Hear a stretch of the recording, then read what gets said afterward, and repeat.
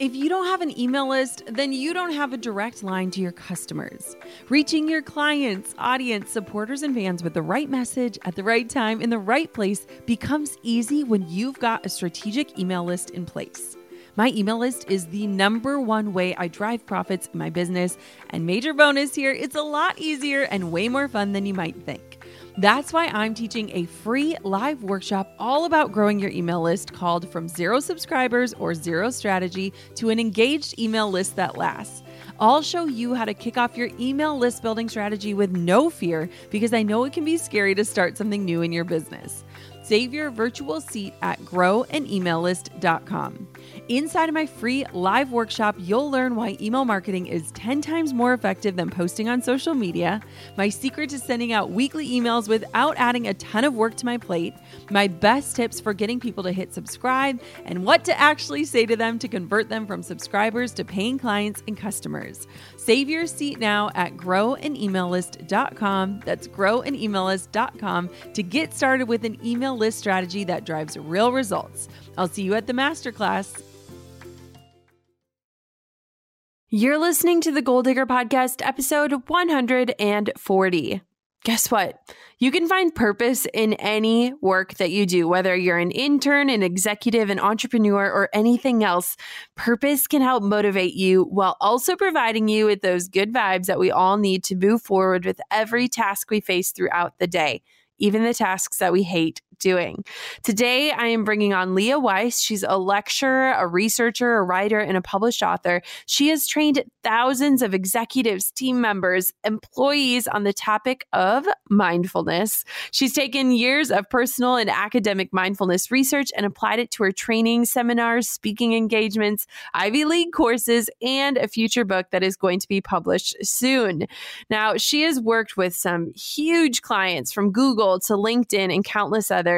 And what I love about this Stanford instructor is that she can just break it down in a way that is so applicable no matter what you're doing in your life. And Goal Diggers, today you get to hear how you can infuse presence and joy and mindfulness into your work and into your life every darn day. And I'm sharing a little bit about my journey because Leah is just pulling things out of me that I have been wanting to share and not quite sure how to do that.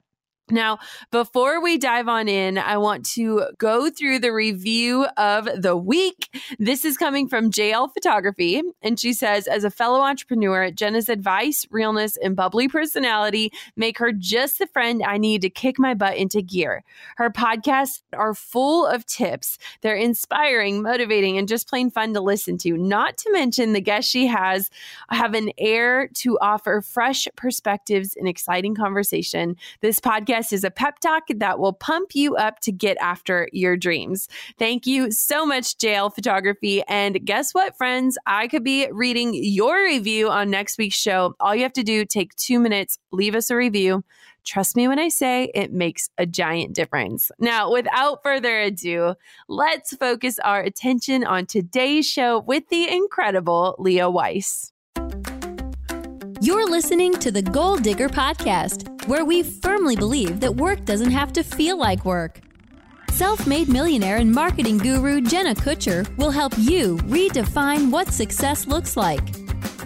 It's time to hear from the experts, listen in on honest conversations, and learn the best tips and tricks that helped others pave their own way and craft their dream career.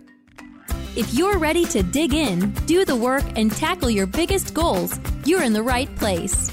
Here's your host, educator, photographer, and mac and cheese lover, Jenna Kutcher.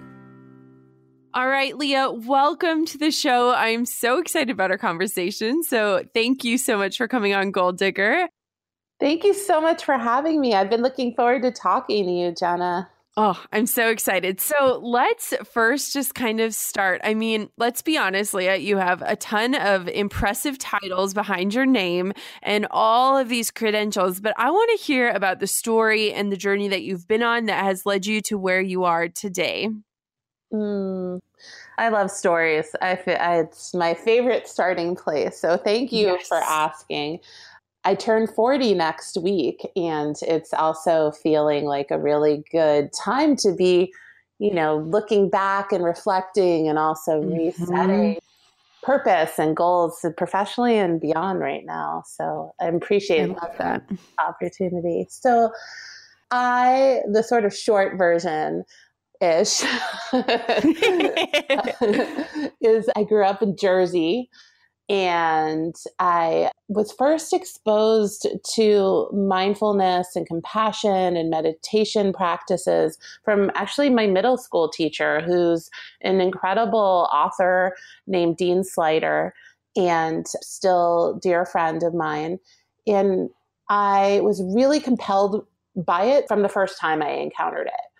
But, I was also busy being a teenager and going to high school and a lot of other things that were really important, like to hit every possible Grateful Dead show I could and play basketball games and, do homework and get detention, all that good stuff. And when I got to college, my second year, I went to Stanford, which was across the country from where I grew up. And I had kind of two back-to-back experiences that really shook me. They rocked me to my core, and I think put mindfulness and compassion and practice and purpose like front and center in my life in a way they probably wouldn't have otherwise. Like happens for all of us, right? Like things in our lives. It's so interesting. That's why I love story. And I'm glad you're starting there. So I had my closest childhood friend from growing up. When we got to college, it's the age when people have mental illness and acute illnesses. Often the onset is in late teens, early 20s. And so he developed a really challenging schizophrenia, and he had come out to Stanford. He had transferred. He was a brilliant guy. He had come from Brown to Stanford in large part so we could be closer to each other, because I was a big part of his support system.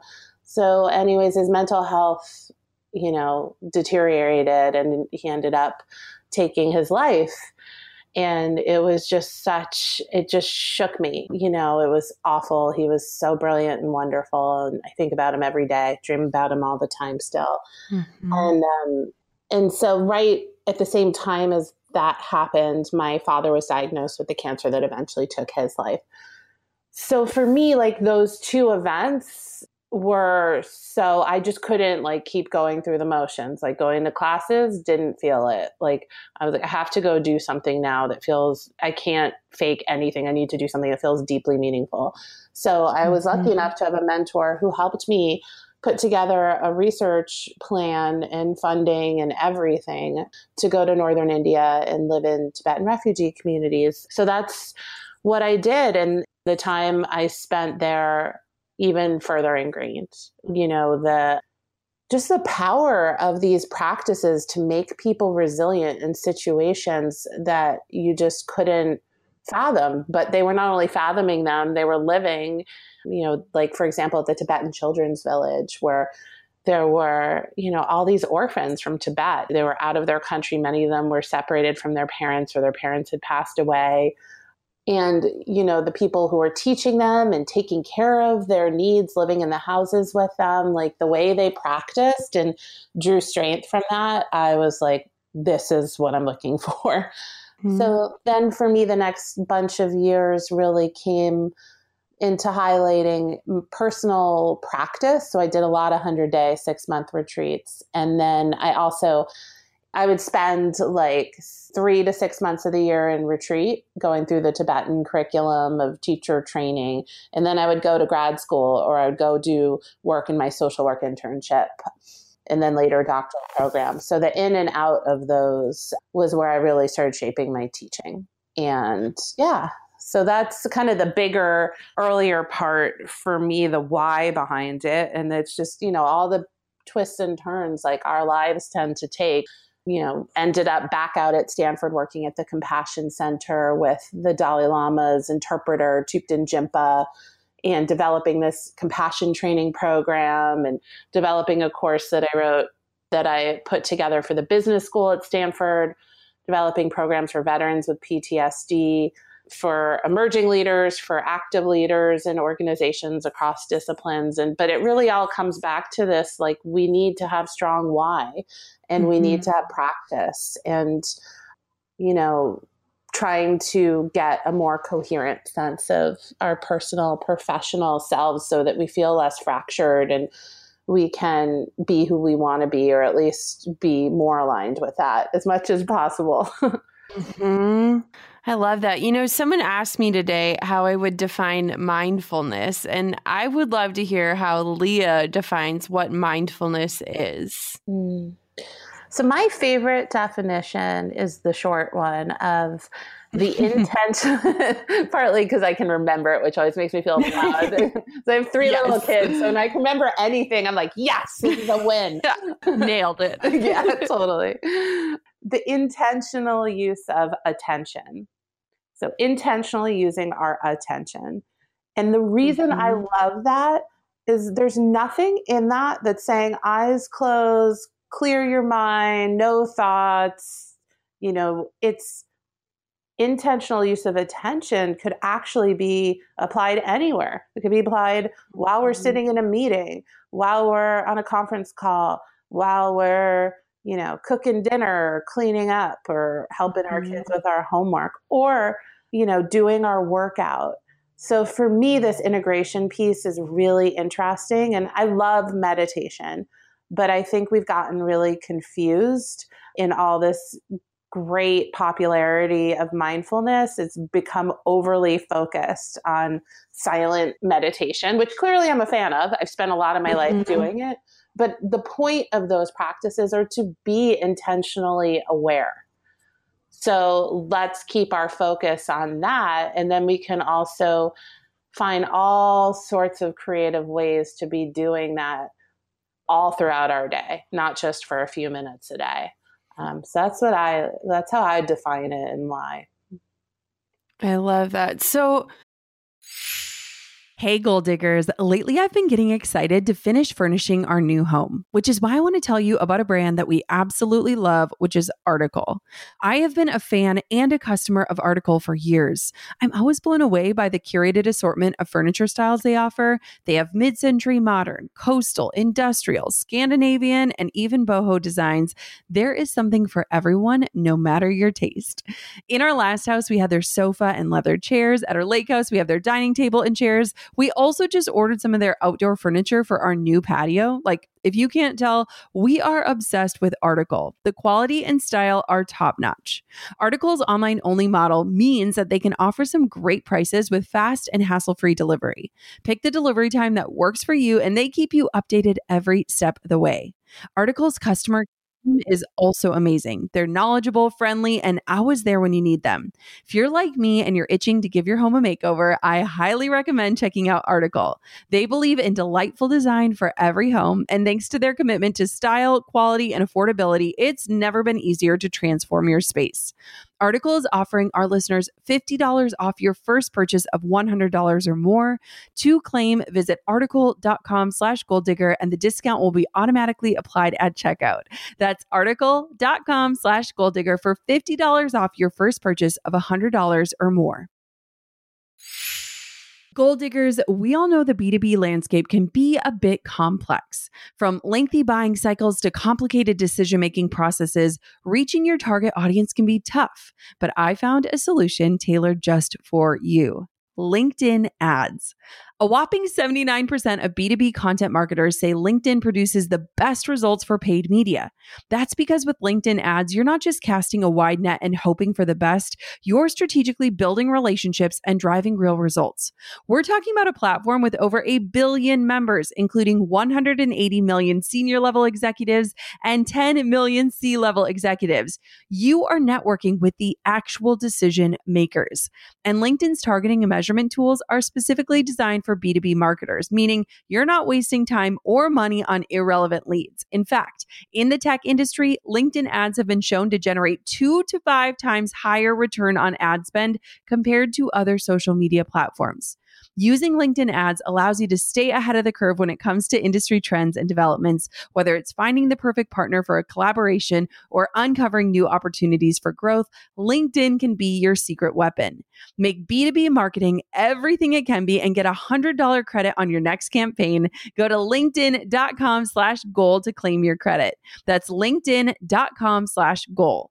Terms and conditions apply. One thing that I think is so interesting, and I really want to dig into this with you today, is I feel like so many brilliant entrepreneurs and thought leaders, like they all say meditation is a part of their morning routine or whatever that looks like. And kind of like you said, it's almost becoming trendy in a sense, which is beautiful if practiced in a way that really gives people the ability to be mindful. So can you talk about like how meditation has changed with the days and ages and kind of what true meditation is? I'm loving that question. Yeah, well, and I love that it's in your question. I think a big part of what's so interesting is just rooted in how you ask that question, that there's the history of these practices. I mean, if we want to look broadly, like mindfulness meditation is historically contextualized, at least as we practice it in secular, like academic settings. It's 99.9% of these programs are derived from Buddhist practice. But there's some programs that are derived from practices in other religions, like Christianity, for example. But in the bigger picture, like from a 10,000 foot view, all religious traditions all the wisdom traditions have practices that are targeting this idea of how we pay attention and purpose and compassion. I mean, these are not, these are expressed in different ways in different practices for sure. But I think that it's really interesting to keep that bigger view, because I think it speaks to this core human need that we have to have our days feel meaningful and to be socially connected with other people and feel a sense of purpose. And to do all of that, we need to be continually stewarding our own attention. So when you talk about meditation, and you said this before too, is it's not like you're lying on the floor in total silence. What can meditation look like? And it can look different for everyone, but maybe the better question would be like, what does it look like for you or in the way that you teach about it? Yeah. So for me, I do a lot of different kinds of practice because I spent a lot of time training and learning in Tibetan Buddhism, which has a number of different ways of visualizing and doing all sorts of different physical and mental approaches to practice.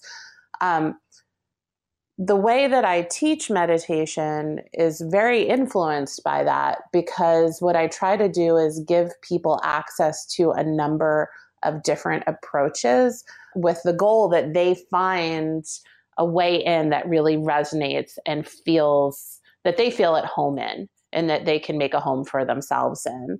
So, just to talk practically in terms of like a practice, most or many of your listeners, I would imagine, would have heard some version of something to do with your breath, right? When we think meditation, often that's the image of closed eyes, maybe seated on the floor if our body can handle it, and doing something or other with our breath. So the breath is an example of an object that we can return our attention to repeatedly.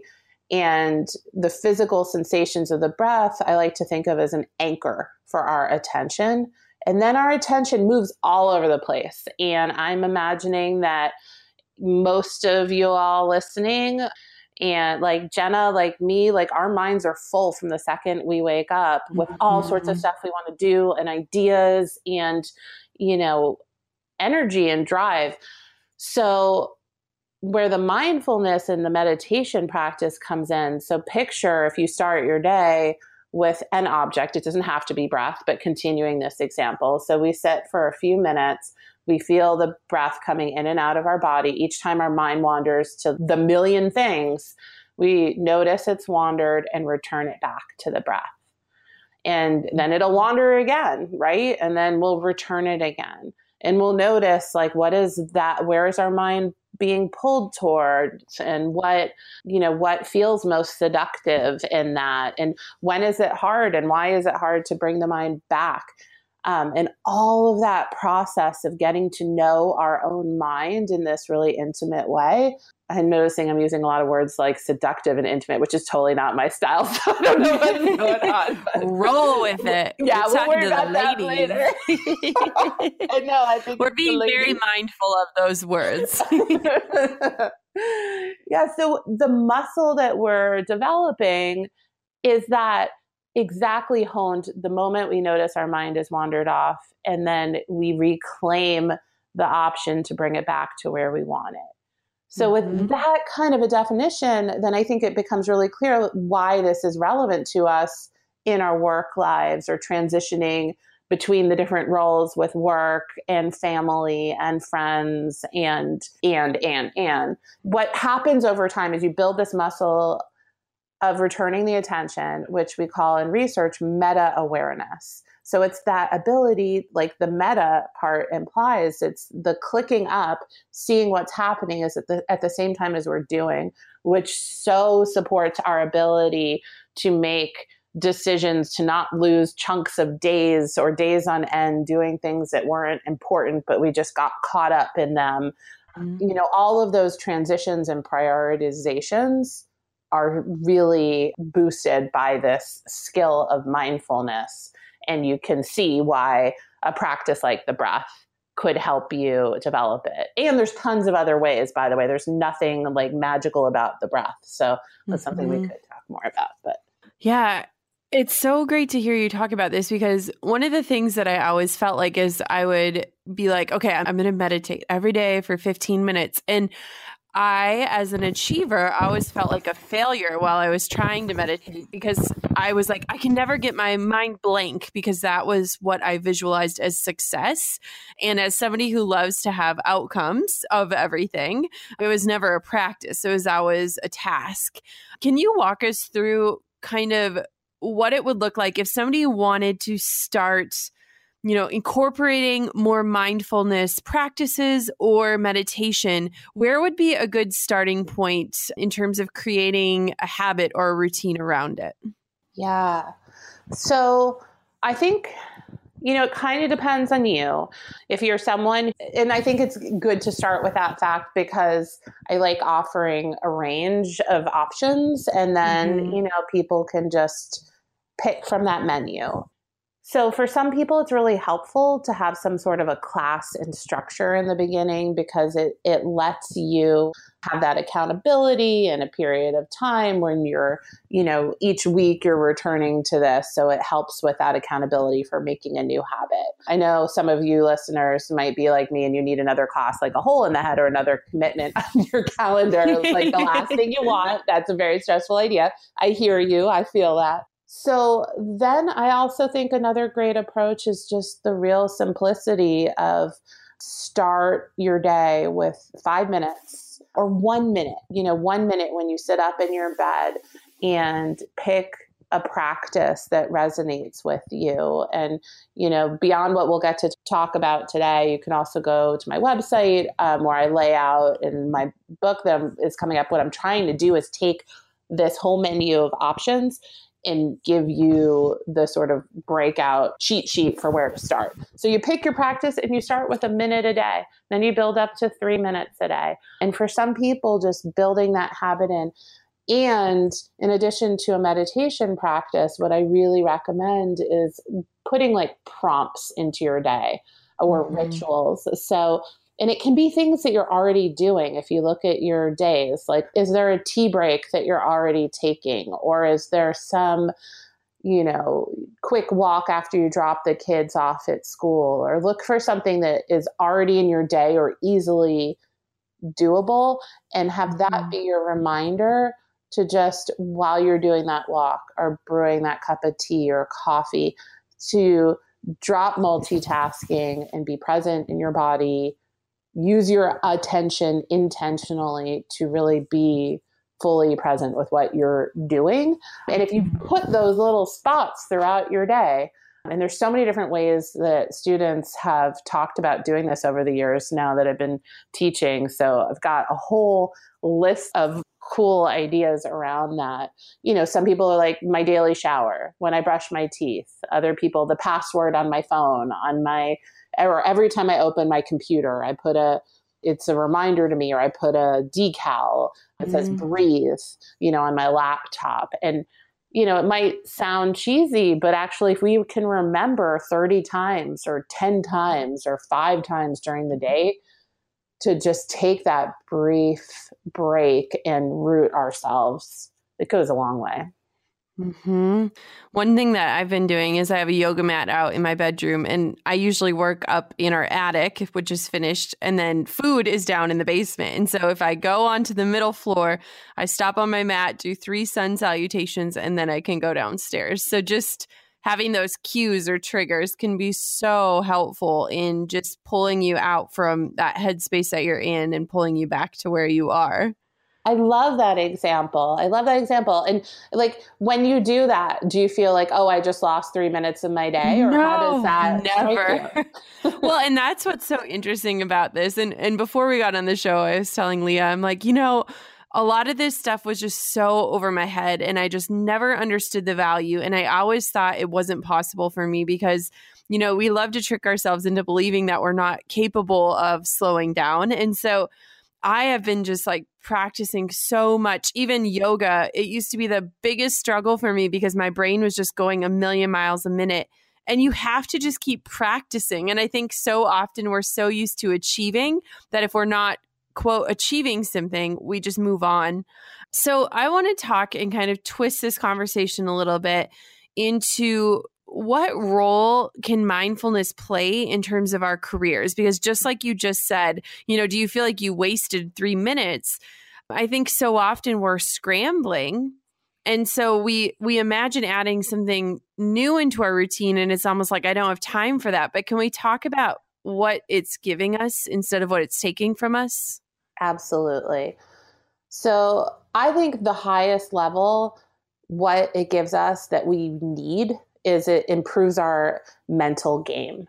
And I've been hearing that term mental game used all over the place at the business school at Stanford where I teach. And it's interesting. It's a moment, I feel like, where the students are really hearing that all over the place, not just in their mindful leadership class, but in their startup class, where people who have created the biggest, startups in the world come in and talk about what was the difference for them that got it off the ground. And they're talking about their mental game, or people in their finance classes, or you name it, because everything comes down to our ability to make decisions. We make 35,000 decisions a day. Are they going to be good ones? There's a direct relationship to our ability to know what the factors that we are evaluating are, which mindfulness improves. Mindfulness improves our focus. It improves our creativity.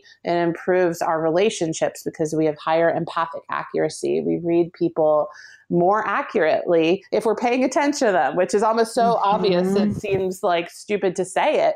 But, when we're distracted, it's the problems that compound are enormous. And I see that in my own business too, that one of the biggest challenges is just wrangling my attention, and then also making choices in the moment about how to work with my team, how to keep us all on priorities, how to communicate what I think should happen, how to listen to them and stop talking, which is, you can clearly all tell, is also a challenge. Keep it going, girl. This is your show. I love it. On top of my many titles as mom, entrepreneur, and creative, I've also added host. Drew and I host on Airbnb on our favorite island in Hawaii. We started hosting as a way to make some extra income, and we've had such an easy breezy experience. Now we host year after year, and it's been a fantastic side hustle. Not to brag, but we've also been crowned Airbnb Superhost several times, so we are really killing the game. It's about having spaces we can enjoy as a family while creating memorable experiences for our guests, and it helps that we earn a little extra cash on the side. Your home might be worth more than you think. Find out how much at airbnb.com/host. So what are little things, little habits or tasks or practices that we can do throughout the day to just simply become more present and to find purpose in our day-to-day lives? What are some little action steps? I know we've talked about triggers or just slowing down and breathing. Are there any other hacks that we can incorporate? Absolutely. So I think we can take a deep dive if we're a person in our business. So in research on businesses, when you ask people what their top 2 pet peeves are at work, what their biggest frustrations are, it's meetings that are a waste of time and loud coworkers or like obnoxious coworkers or rude coworkers, you name it. So, you could pick one way of going about this is you could pick something that's a pain point. So like if you're finding that meetings are taking up too much of your time, they're really frustrating, they're not run well. Well, you could do a full court press on bringing mindfulness into the meetings, introducing things like restructuring the way agendas are set, attendees are invited, time is used, communication patterns happen.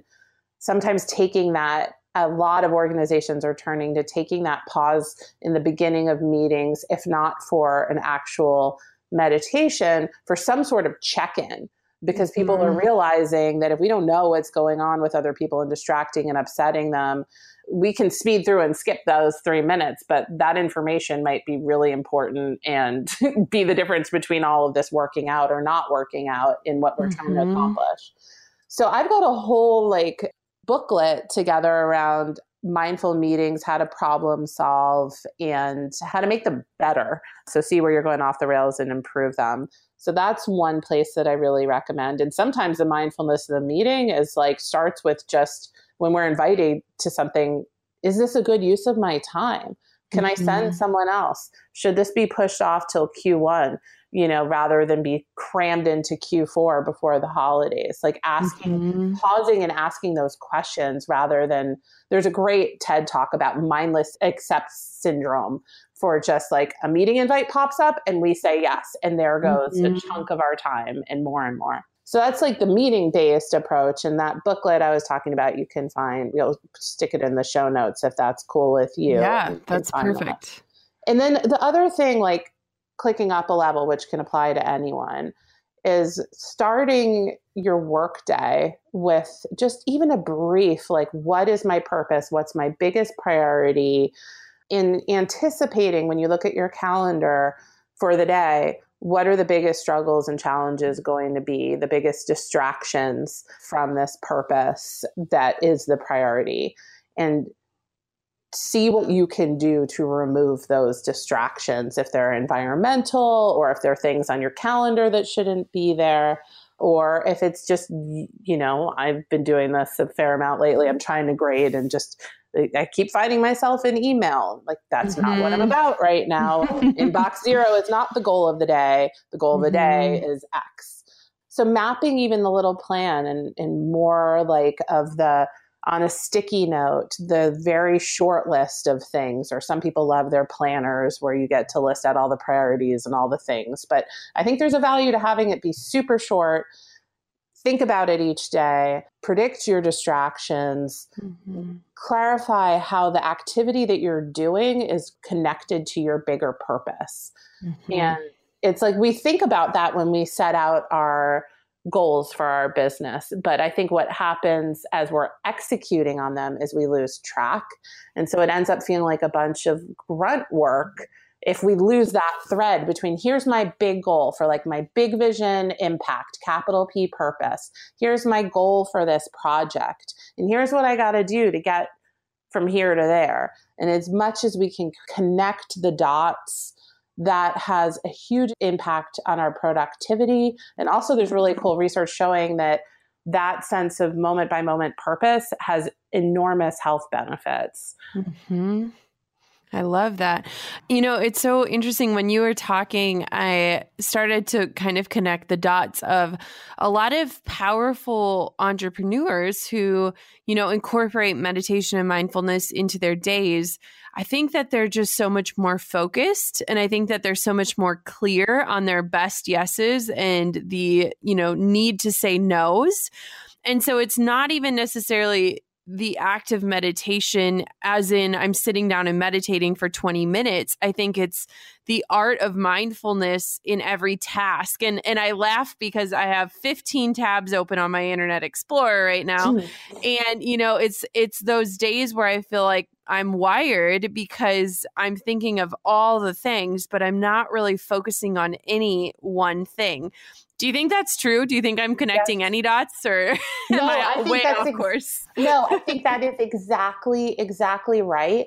And I think one of the best ways to deal with that fact is like when we do the experiments of, remembering how it felt when we have these pockets of time where we were in the zone and we were focused on one thing versus like having a day where we were attempting to multitask. And by the way, multitasking doesn't exist. We can only do one thing at a time. So we switch. It's called task switching, and there's huge costs for our time and for our energy. So like doing that mental comparison of how does it feel and what is our actual productivity and experience of trying to do all the things at one time versus doing that one thing really meticulously, even in a short burst. Like this is a great chance to apply. I'm a big fan of Pomodoros, or, setting the 25-minute timer and do the really focused sprint. I mean, that can be an expression of mindfulness, especially if you're paying attention to all the things that pull your attention within those 25 minutes. And if you break your Pomodoro, then that's so interesting to look back. What was it that felt so important? Or what was I feeling about what I thought was the priority? There was some conflict in me because I didn't actually want to do it. What I wanted to do was get away from it. So what was that about? That's all productive. That's leadership. That's growth. That's so funny that you just said that, because literally yesterday I made my entire team just track their hours using the Hours app, in the sense of like, what is it that we're spending our hours on? And it wasn't even an efficiency tool. It was, I want to see like, what are we inspired by? Where does flow state actually happen? Where are we getting distracted? Where are we dreading to be working? Because I think that especially when you start to lead a team, there are so many things that we're doing and spending our time on that aren't actually moving the needle in any way, shape, or form, especially from a personal development standpoint. When you think about mindfulness in terms of work, can you talk a little bit about flow state and what that is, and what happens when you're in flow? Absolutely. So when we're in a flow state, when we're in that experience where like it feels really pleasurable, we are in what we're doing, we're immersed. There's this focus, but it's a relaxed focus, but it's not overly relaxed. We're engaged, but we're not hyper. We're not bouncing off the walls. We're really we're in the zone with what we are doing. So the way that I connect that with mindfulness practice is looking at how we pay attention and training ourselves to find that middle sweet spot where it is that relaxed focus. And we can train ourselves and get better and better at creating that, both on the cushion in a formal meditation, but then applying that using our attention on the task that we're doing. So like one of the traditional metaphors for mindfulness practice is a sitar string, or you could think of it as a guitar string. It's too tight. If our mind is too tight, or we're holding things too tightly, too stressed, too anxious, we're bouncing all over the place. It's like the tight string. Or the string is too loose, like we're dull, we're sleepy, we're kind of the other end of the spectrum. That's like, the string that's bowing down and you can't make a sound. You need that middle place to hit the notes to make the music. And the same is true with our attention. We need to hit that middle range. And I think you're exactly on point. There's multiple ways of doing that. One is like when we're working on work that we are naturally compelled by, it becomes much easier to enter that flow state. But another way, so that's a great way in. And I assigned something actually very similar to what you're talking about as a way to do mindfulness of time tracking. And that's the baseline for exploring a lot of interesting questions around purpose. And so I love that you're doing that with your team. But the other way in is you can create that middle ground attentional state by getting better and better at mindfulness practice. Yeah, both work. Incredible. So this is just straight up curiosity getting me, but what does your morning routine look like? Do you have any things that you practice right away in the morning or any rituals or traditions that you use to start your day in an intentional way? Yes. I love morning routines. I think they're fascinating. I agree with that. I really do. I love hearing what people do. I'll tell you mine if you tell me yours. Awesome. Deal. Okay. So mine is if there's a kid in our bed, which there often is these days, they're all boomeranging back in. So I love just like not jumping out of bed and having even a quick snuggle with them and just wishing them all good things as they're exploring the world that day. And usually shortly after that, they start, bouncing off the walls and run out of the room. And so I'll have a quick meditation session. And usually at that point, it might just be 5 minutes or a minute if I really am feeling like I've, depending on the timing, how many people need to go in different directions. And then I try to really keep the interactions with the family in the morning all keeping my attention focused on them. So drinking that first cup of coffee while really engaging with the kids and trying to see what's going on with them and with my husband. And then, doing all the things, the million lunches that need to be made and the backpacks found and the fights broken up and all that stuff. And then once everyone clears out, then I'll do another session of sitting before I start my work. And ideally, I'll do some exercise at that point, or I would schedule it in later in the day. And then kind of the reverse, it's pretty much a similar process in reverse in the evening. Yeah, to wind down. But I feel like these intentional starts to the day and then if we do that in the beginning and the end, and then we can just drop in even these little moments in the middle when I feel like I'm actually doing that, it goes a long way. What about you? Oh, well, mine has changed so much just since starting this journey. So I used to be the girl that just grabbed her phone, scrolled through all the things, checked my email, checked my Instagram, all the important things in life, not. So I have started to charge my phone outside of our bedroom. So no phones, no screens in our room. And I start with gratitude. So when I wake up, I just take a few minutes to look around, to say a prayer, whatever that looks like, of just gratitude. And then I either read a book just for fun. So even if it's just a few pages to get my imagination going or my creativity sparked. And I love just reading for leisure without feeling like there has to be a purpose or a learning moment from it. And then I go on a walk with my dog. So now if I don't take them on a walk right away, they are like barking until I go. So now it's just part of the life, which is great, except for now that it's getting so cold out, it's a little harder. But we'll usually go on like a hour-long walk and I'll either listen to music or I'll call my mom. And I don't generally start my day until about like 10 a.m. because usually I'll try to get in a yoga class or just sip my coffee slow. And, I think that what is so interesting about just the change is that I think for so long I would work from sun up till sundown. And I thought that being busy was a sign of success. And I think that in slowing down, I am more productive, but I'm not just more productive because I think that shouldn't be the goal. I think I'm more focused and I'm more clear.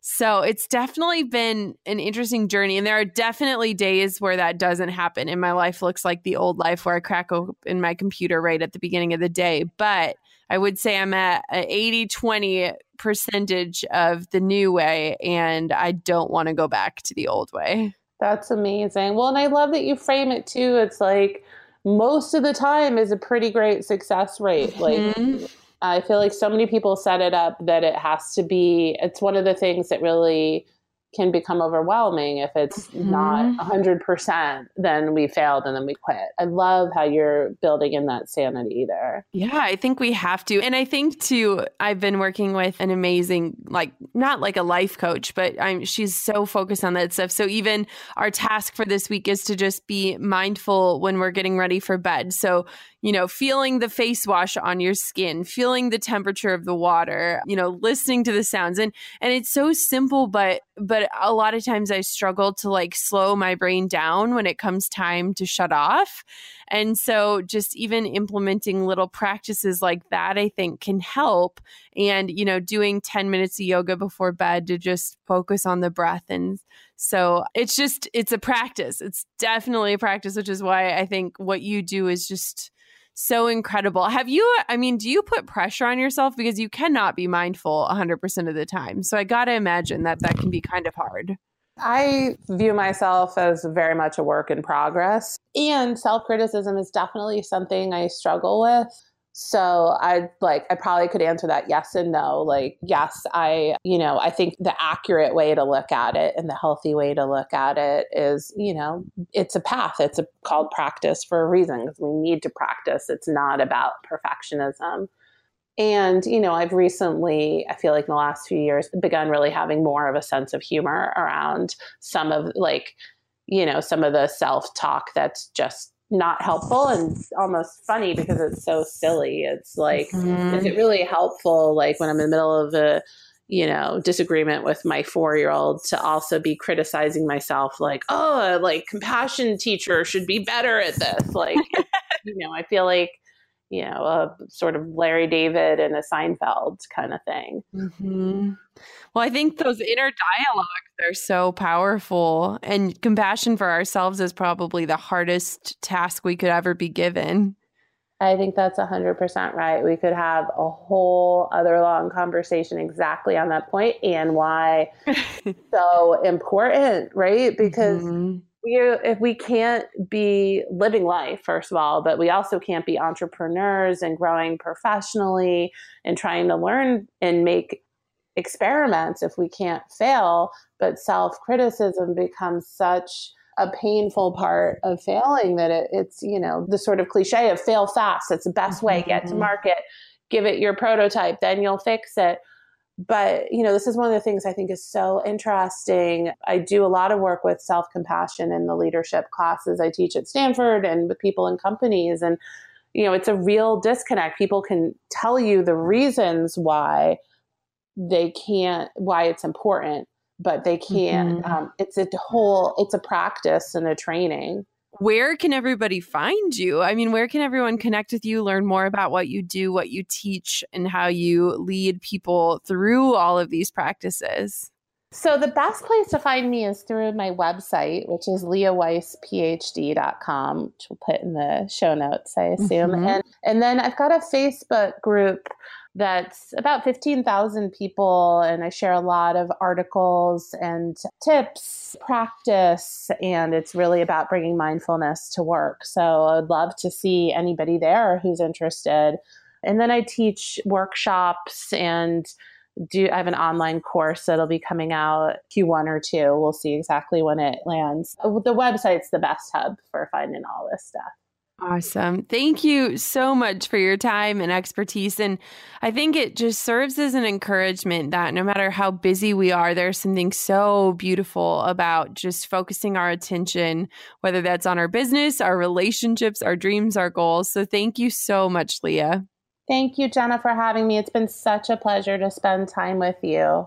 We should do a part 2 because I feel like we'll need it. I would love that. I don't know about you, but after that interview, I just want to sit and focus.